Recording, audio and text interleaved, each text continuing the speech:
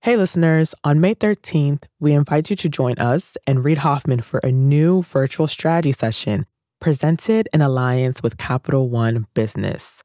You'll hear insights from fellow entrepreneurs about how to be at the forefront of leading change with AI.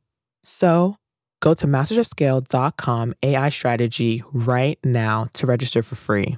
Again, that's mastersofscale.com AI strategy. Looking forward to seeing you there. Hi, listeners. It's Bob Safian, Masters of Scale's editor-at-large and host of Rapid Response. Today is Giving Tuesday, which makes it the perfect opportunity to offer insights from one of our favorite nonprofit organizations, Charity Water. Founder Scott Harrison made his first appearance on Masters of Scale in 2018, and since then he's returned to the show several times, even appearing at our inaugural Masters of Scale Summit last October. Scott's original episode with Reid Hoffman remains one of our all-time favorites, and so today we're inviting Scott back to listen to key moments from that episode, reflect on the stories he told, and share new lessons he's learned over the past 5 years. This is Masters of Scale Remix.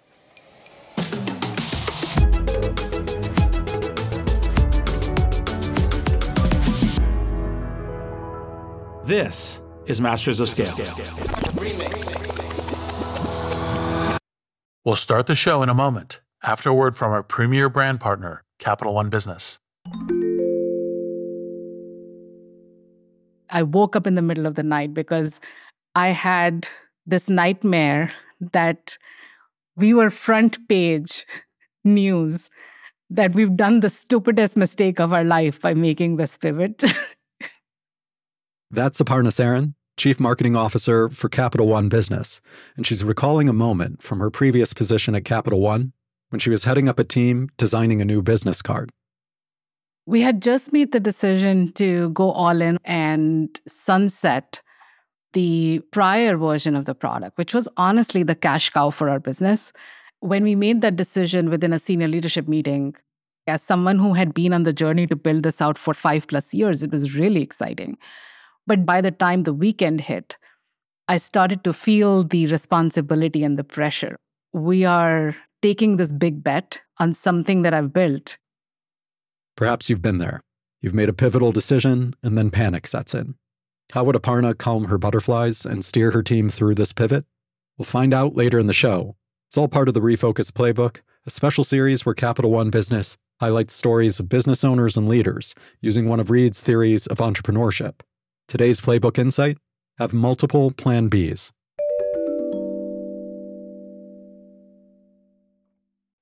I'm Bob Safian, and I'm here with Scott Harrison, the founder and CEO of Charity Water, which has an incredible entrepreneurial history. Scott, you first came on to Masters of Scale in 2018. What's different for you and Charity Water now than it was 5 years ago? 2018 feels like so much longer than 5 years ago. My gosh. It feels like 50 years ago, Bob. A lot has changed with the organization. So as of right now, we are down to 703 million people living on Earth without access to clean water. That's still an astonishing number of humans drinking dirty water every day. It's 2 Americas full of people, but that is lower than 5 years ago. So we're making some progress. Our impact is now up to over 17.5 million people with access to clean water across about 137,000 communities around the world. That said, you take 17 million, you put it into 700 million, it's about 1/40th of the work that needs to be done. So I think we are probably more than ever focused on growing our impact. How do we go faster? How do we scale? How do we actually solve this problem in our lifetime? I mean, it is crazy that we are looking for water on a planet 140 some million miles away. And as we go to space, right, and as we look down, 10% of the people living on Earth are drinking dirty water every day. So we really want that number to be 0. And I'd like to see this happen in my lifetime. On that first episode of Masters of Scale, you told Reed the story about your life as a club promoter in New York, every night out drinking until the wee hours, the substances, drugs that helped you get through the next day. And you told the story of the moment when you made the decision to turn your life around. Let's listen. There was this one night, I remember I was out with the new restaurant partner, and I remember I was fantastically hammered and came out of the bathroom of this private members club and saw a bouncer talking to my new partner, and they had a heated exchange, and my new business partner says, "Hey, this guy is harassing me. You know the owner. Why don't you do something about it? You got my back or what?" And I stumble out onto the street and I dial the owner and say, "Hey, bad behavior going on here." And she winds up terminating the employee. And the next night, I typically left the party at the club I was working at 3, and I left at 2:50 a.m. And on my way home, I get a text from my doorman. "Hey, that guy that you just fired, he just turned up with a gun looking for you." And I said, "Well, I'm gonna take a couple weeks and get out of town." And I remember renting a cobalt blue Ford Mustang on a 1-month rental. I grabbed a Bible, I grabbed a carton of Marlboro Reds, I grabbed a bottle of scotch, and I was just gonna head north and take some time to lay low and to think about things. And as it turned out, I never came back. It was at the very end of this journey that all the things I thought would make me happy, I just realized they wouldn't. I actually asked myself this question: what would the opposite of my life look like? And I thought, well, if I'm this selfish, hedonistic, drug-addled nightclub promoter who's done nothing for anyone else, what would it look like to actually help people in need? And I thought, okay, what if I quit and did 1 year of humanitarian service to the poor? So you made this decision to give a year of your life to humanitarian service, which set your life on a path that led to Charity Water. It was a 180-degree change in your life to find more happiness and more meaning. But running a business, even a nonprofit, that's plenty hard. It's stressful. Yeah, it's a slog. Did you realize how hard it was going to be, and how do you manage that stress? It is incredibly difficult. And in some ways, the more size and scale of the organization, the more challenges, the more complexity. We've worked now over 137,000 villages across 29 countries. So mass amounts of complexity with inflation and the sourcing of materials.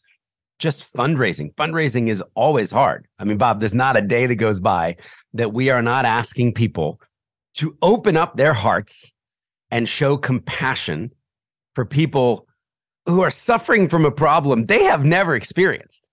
I mean, 17 years in, I'm talking to people who have never once tasted dirty water in their life. So it is extraordinarily difficult. But I think what has kept me going, what's kept me energized or animated as we come up on 2 decades of this work, is it's unfinished work. I spend 99% of my time focused on how do we actually get this done. And that is by raising more money and getting more everyday people to care and to give generously and open up their hearts and say, look, I could embrace the apathy that comes with any of these paralyzing global issues that don't affect people like me, or I could do something. I could take an action. And there's still some no's, and then someone will say yes. I'd asked somebody a couple of years ago, who I think has actually been a guest on this podcast, and I asked for a very large gift, actually an 8-figure gift, which would transform many, many lives. And after a couple months of consideration, this person came back to me and said, "Yeah, thank you so much for the proposal. Thanks for the invitation to help so many people. I have only one question. Why did you ask me for so little?" And then they gave 4 times more than what I asked for. That takes a whole lot of no's out of the picture. It is so energizing because in that moment, 1 million lives changed. in that yes, in the 4X the ask, I didn't have the guts to go for 1 million lives. I was going for like 250,000 people. But 1 million lives would be changed. And that gets me up out of bed every day. All right, another clip here. You also told the story of your first trip to the developing world as a photographer. And you mentioned this idea that it's your job to both show and tell in order to communicate the needs of the people that you meet and that you're serving. Let's listen to the exchange you had with Reed. So tell me a little bit about what the experience was in taking pictures on this very first trip. At that time, Liberia had come out of a 14-year civil war. There was no electricity, there was no water, there was no mail system. And I joined a group of humanitarian doctors, which really eventually then led me to water. It's funny, I think the first time I met you, I opened up a laptop and I made you look at 100 pictures. Yes. I'm a visual learner and I'm a visual communicator. And for me, it was show, don't tell. Now I would say it's show and tell. It's both. There's storytelling and there's showing. I was given the role of photojournalist. So my job was actually to document every patient pre-op and post-op. And I was with a group of maxillofacial surgeons operating on a huge 522-foot hospital ship.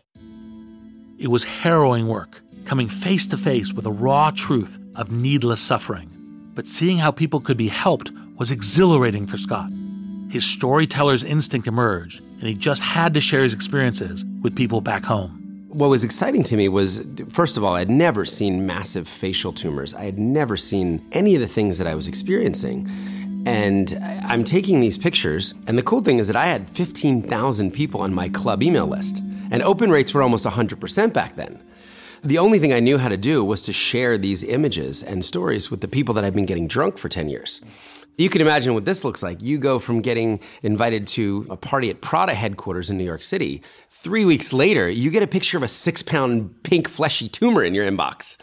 My headline was, "Alfred is suffocating to death on his own face. Click here to read more." And people did. Not everyone wanted to see these startling images in their inboxes, but a surprising number of Scott's old friends were compelled to get involved. They had never been exposed to these brutal stories in such an unflinchingly honest way. I remember meeting a 65-year-old woman in the bush with a cleft lip. And for her entire life, food and water had spilled out of her mouth because she never had access to a $200 surgery. The picture of her before and the picture of her after being received back into her village like a celebrity, that says so much more than the ability to even just tell that story. So that first year, I took 50,000 photos, and I was just blessed. I was assaulting my club email list every few days, every week, with a new story, a new before and after set. How do you think about the task of showing and telling now in a social media, Instagram, TikTok world? How has your thinking and your approach evolved, and how is it evolving? I think we believe even more firmly today in the power of showing and creatively showing and finding different ways to immerse them into this issue. I got to give a lecture at a university. It was about 110,000 students. And I got an award after the speech, the commencement from the university, saying the most slides ever used in a speech at this university. And I think I showed 188 pictures in 35 minutes. So that hasn't changed. I think if anything, maybe we're leaning into more visual images, maybe even less to say and more to show as we move into this fragmented attention world. It sounds so cliche to say a picture says 1,000 words, but for me to talk about a child I met in Eastern Kenya who was drinking from a muddy river and would drink from this bottle of brown, viscous water that she dipped into the river. And then she would kind of vomit a little bit. And then she would drink some more. And then she would throw up a little more. And for me to watch this child poisoning herself in real time in front of me, feeling so helpless, that's one thing. To show that photo of this little girl with the bottle in her hand and a t-shirt covered in vomit is a very different way to viscerally engage someone in a real problem for that child. We live in a world where kids are throwing up on themselves because they have dirty water, and we haven't reached them. We haven't decided to help. So I think we've now made over 1,000 videos at Charity Water. We are on all the platforms now, trying to reach people with the mediums that they are consuming every single day and reach them with true stories, but also a brand that is aspirational and hopeful, not a brand based on shame and guilt. Charity Water's commitment to this idea of radical transparency is distinctive, and it all starts with your business model. Tell us about that. Charity Water has this distinct business model. 100% of public donations go directly to the field to provide people clean water. And then in this separately audited bank account, about 130 families pay the overhead. Well, all of our marketing dollars, all of our growth capital has to come from those 130 families. So that constraint, I think, if we had more money on the OpEx side, we would grow faster. We would grow the movement. But we can't take a penny of those people's money who are showing up every month or who are donating to the water projects for growth. So I think as powerful as the 100% model is for so many people, and we continue to hear this 17 years in, time and time again, I am giving to Charity Water because I know all my money is going to reach the people in need. It also continues to be a business model constraint at scale. On your episode with Reed, you told a story about when it almost all fell apart. Let's take a listen. Talk a little bit about how the mechanics of the first came together, which is, well, we're driven by getting these new donors. We want this transparency and we want 100% of the money. But in order to do that, we need other sources of money too. So how did you put that business model together? I can't even tell you how hard that was and how I talk other people away from doing that now. We just opened up 2 bank accounts. So there was this idea that the public's money would never be touched, go in the water bank account. We called it the water bank account. Then there would be the operations bank account. Sure, Scott could have decided to make an exception in those early days. A one-off compromise, dip into the water account and keep the operations humming. But that was a slippery slope Scott didn't want to slide down, even if that meant folding the charity. So we get to this point about a year and a half in where we raised a couple $1 million and the game was up. There was a moment when there was $111 in the bank account for overhead. I'm skipping my paycheck, my staff there. I'm like, don't cash your checks. Just wait another week. I'm working on it. I'm going to get another $5,000, $10,000 to put in. I just realized I can't raise money for the overhead fast enough. Scott prepared to close Charity Water. He'd done everything he could think of. He'd even cold emailed the founders of the 3 biggest social networks of the time, Mark Zuckerberg, MySpace founder Tom Anderson, Bebo founder Michael Birch. So Zuck doesn't write me back. Tom doesn't write me back. Michael Birch actually wrote me back and said, I actually like this idea. I'd like to stop by and see your office. Well, we had actually just moved into a really greasy, crappy office at that point. And he comes in, and I remember he's very British. I think he hates me. He doesn't smile for an hour. Very dry. Oh, I don't like charity. I don't trust charity. You know, I'm like, well, yes, I know. I built this thing for people like you. Scott's commitment to transparency had convinced a charity skeptic like Michael to get involved. Scott set about bringing the Charity Water story to life. I do my thing on the laptop and I'm clicking through 100 photos and here's my vision for a world with clean water for everyone and here's the business model. But I'm kind of broke. So he says, well, let me think about it. 3 days later, I get an email from him saying, hey, it was great meeting you. I wired $1 million into your overhead account. So we go from insolvent to a year in funding. And you know, in your business, this was a lifeline. Yep. And it's funny because at the moment, it was all about the money. It was, I have another 12 months of runway to go and figure this out. I think now it was the confidence. Someone believed in me. They believed in this crazy business model. You know, that was $1/3 billion ago. Yes. And had it not been for that one act of radical generosity, that one act of trust, that one person saying, I see something in this entrepreneur and I'm going to fund it. I'm going to give him a little more rope. You got a lifeline in those early days by being true to your vision, staying transparent.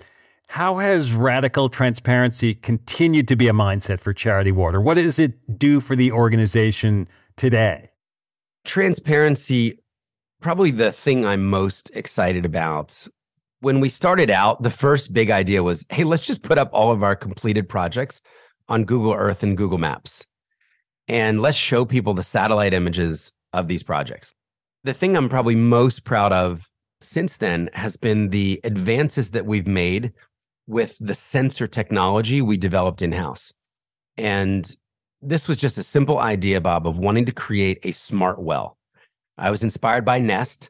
If a donor can change the temperature of their Yellowstone Club home from New York, why can't we monitor a well in Ethiopia remotely as well and know if it broke and then be able to send technicians to go and act on that?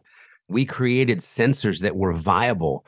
We installed thousands and thousands of them across our portfolio. Now we have the largest data set in the history of the world of real-time flow through our sensors for rural water systems. And it is so cool to see a Charity Water well that is just working, providing thousands of liters every single day, and then it breaks. And then to see the repair call and to see the technician go out on a motorcycle, work with the community, make that small bit of maintenance. I mean, sometimes it's a $5 part that is the difference between a water project working and it being non-functional. We recently had the government of Ghana take our sensors and put them on government wells. What's exciting about that is Charity Water has never worked in the country of Ghana. We don't have a single well in Ghana. So the fact that this tech that we have worked on could be exported and useful for a president of Ghana, for the water minister to hold the people accountable there to a sustainable system of water always flowing is very, very exciting. We continue to kind of invest in that level of transparency where we know if a project breaks and we know how long it takes to make that functional again. Scott's commitment to transparency is just one tool in Charity Water's entrepreneurial toolkit.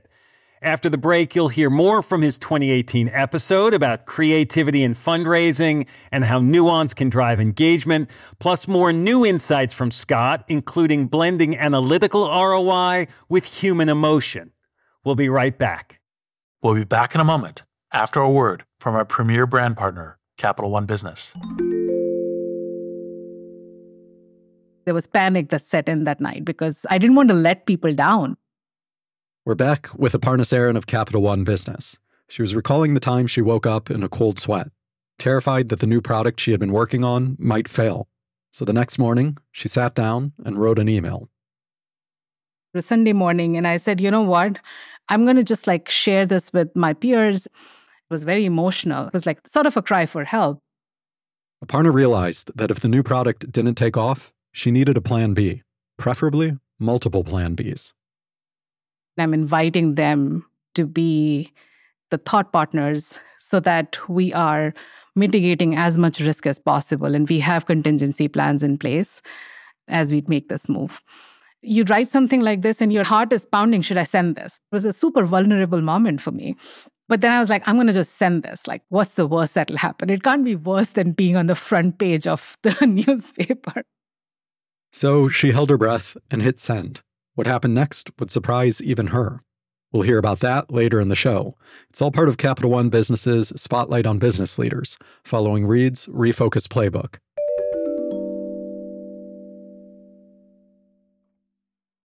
We're back with Scott Harrison, founder and CEO of Charity Water. Scott, on your Masters of Scale episode, you told the story of one of your most successful fundraising initiatives at the time, where people donated their birthdays to provide clean water. Let's listen. I launched Charity Water in a nightclub on my birthday. It was my 31st birthday, and the only idea I had to officially launch was to get a bunch of people in a club, give them open bar, and ask them for $20 on the way in as a donation. And we raised $15,000. Scott had taken the one day of the year when people are encouraged to be selfish, to sit back and be showered with gifts and well wishes, and he had flipped it 180 degrees. It was simple, it was invitational, it was something everyone could do, and it tapped into the fact that people built their strongest relations with other people, not brands or ideas. People started happily giving up their birthdays to support Charity Water. And then this idea just exploded where 16-year-olds start giving up their birthdays. 89-year-olds start giving up their birthdays. I remember this woman, Nona Ween, writes in her mission statement, she says, "I'm turning 89 and I'd like to make that possible for more people." And we realized this is a rich idea. Our birthdays can help people have more birthdays, can help children reach the age of 5 and not die from a waterborne disease. Nona was, because of the privilege that she was born into, had lived twice as long as the average in some of these countries where we were working. So you had this beautiful message that was fighting the materialism of the age. More and more stories were being generated, prompting more people to donate their birthdays to the cause and bring their networks into the celebration. We then also had this really nuanced message was, wow, I can give out of the blessing. I have been blessed with healthcare. I've been blessed with clean water. If my birthday can help other people, then I want to turn it into this redemptive, generous movement. This spreads. Then people start fundraising campaigns. They say, well, I can't wait till my birthday, but I have this other idea. Let me go climb a mountain. Let me go walk across America. Let me sail across the Atlantic. We had a guy listen to Nickelback for an entire week with headphones on, raised $30,000. That man deserved every single dollar, and then some. We salute you for your sacrifices. The Birthday Initiative went on to become one of Charity Water's signature methods of fundraising. Donating birthdays works great, and I guess still works well for Charity Water. But what new things can you try? How do you keep the energy going? Do you have to keep coming up with the next idea? You do have to keep coming up with the next idea. Birthdays is a great example. It became very quickly commoditized. I remember when Heifer.org, who was known for selling goats and sheep to people in a Christmas catalog, asked me to donate my birthday. I was like, well, that was my idea. And when Charity Water started doing that, there was no GoFundMe. There was no Facebook causes. There were not the crowdfunding platforms that are ubiquitous today. So yes, it's a constant challenge to reinvent, to reimagine, to come up with new campaigns, new ideas, new strategies, new ways to connect with your existing donors who could get bored, if I'm honest, and ways to engage completely new people. One of the things we're working on right now, we're building a 7,000 square foot retail experience where we're going to bring people in who may have never contemplated the global water crisis before. And we're going to use cutting edge technology to lure them in. Holographic technology, augmented reality, virtual reality. The idea, imagine stepping into a room and being able to walk for water in many different countries around the world. And as you walk, carrying 40 or 80 pounds of water, your walk is unlocking donations. So always looking for new ways to meet a community and understand the values that they care about and how would our work be seen through the lens of those values. I'm curious, a lot of people are talking about using AI to tell stories. Are you exploring using AI in your storytelling, or do you feel like it's counter to what the messages you're trying to put out are? I am fascinated with some of the image ideas. I've spent more time probably with DALL-E and thinking about how do I convey the uniqueness of this problem, just the vastness of a problem. I mean, Bob, imagine asking someone for 1 million people's lives by writing a check. It's hard to imagine 1 million of anything. So I've actually been working with AI a little bit just to generate some of those ideas. I asked, for example, well, if 1 million people were lined up in front of this family and they just wanted to spend 1 minute thanking this family for clean water, how long would it take? The answer is almost 2 years. So to get through that line, if you didn't sleep, if you didn't eat, if you didn't go to the bathroom, and you just received the gratitude of 1 million people, it would be 2 years of your life. Ways to show the impact of donations. A well that somebody sponsors for $12,000 can pump 1 million liters. I mean, 1 million liters every year. So you show someone 1 million bottles of water, it's a very different visual. They say, wow, $12,000 as a donation could buy that much water? I mean, that's an extraordinary ROI. If I paid for that water at the deli, I paid $1 each. I'm looking at $1 million of water, and I can have that. I can provide that for others for $12,000, and then to see it.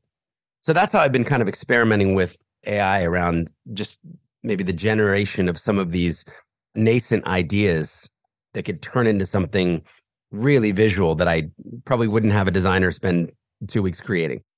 I just want to ask you this last thing. So business people can be very analytically focused on numbers and metrics and strategy and process and investment and ROI and all that.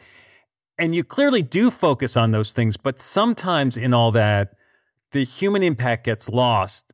And for you and Charity Water, it seems like that human impact and that human aspect always comes first. It does.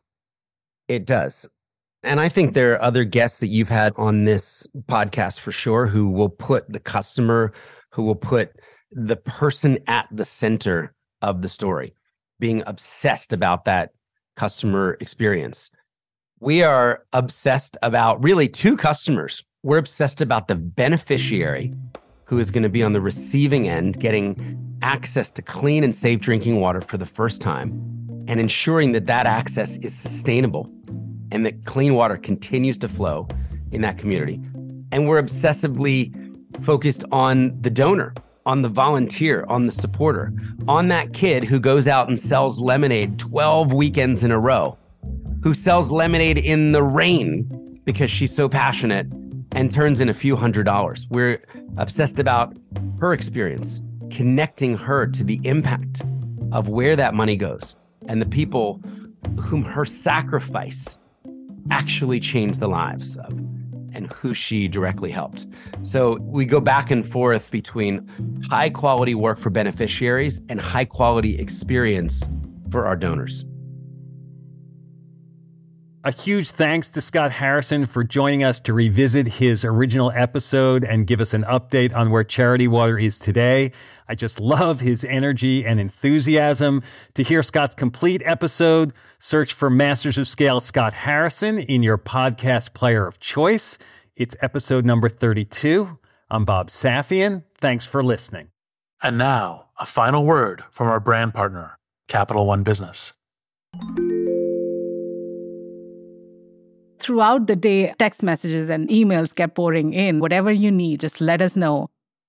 We're back one more time with Aparna Saran of Capital One Business.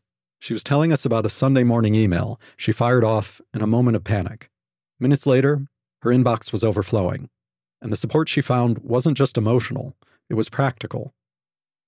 We talked about detailed contingency plans and we created our go-to-market strategy.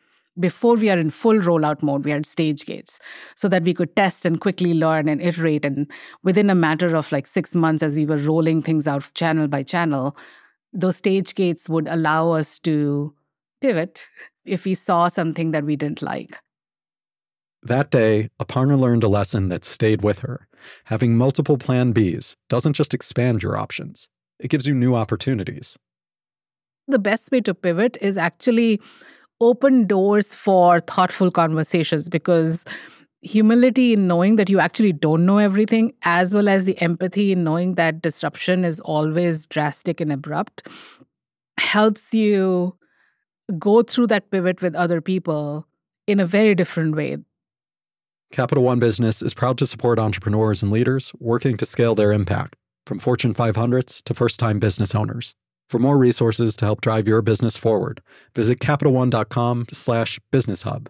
That's CapitalOne.com/BusinessHub. Masters of Scale is a Wait What original. Our executive producer is Chris McLeod. Our producers are Chris Gauthier, Adam Skuse, Alex Morris, Tucker Legersky, and Masha Makotunina. Our editor-at-large is Bob Safian. Our music director is Ryan Holiday. Original music and sound design by Eduardo Rivera, Ryan Holiday, Hayes Holiday, and Nate Kinsella. Audio editing by Keith J. Nelson, Stephen Davies, Stephen Wells, Andrew Nault, and Liam Jenkins. Mixing and mastering by Aaron Bastinelli and Brian Pugh. Our CEO and chairman of the board is Jeff Berman. Masters of Scale was created by June Cohen and Darren Triff. Special thanks to Jodine Dorsey, Alfonso Bravo, Tim Cronin, Erica Flynn, Sarah Tarter, Katie Blazing, Mariel Kareker, Chineme Ezequena, Colin Howarth, Brandon Klein, Sammy Oputa, Kelsey Saison, Louisa Velez, Nikki Williams, and Justin Winslow. Visit mastersofscale.com to find the transcript for this episode and to subscribe to our email newsletter.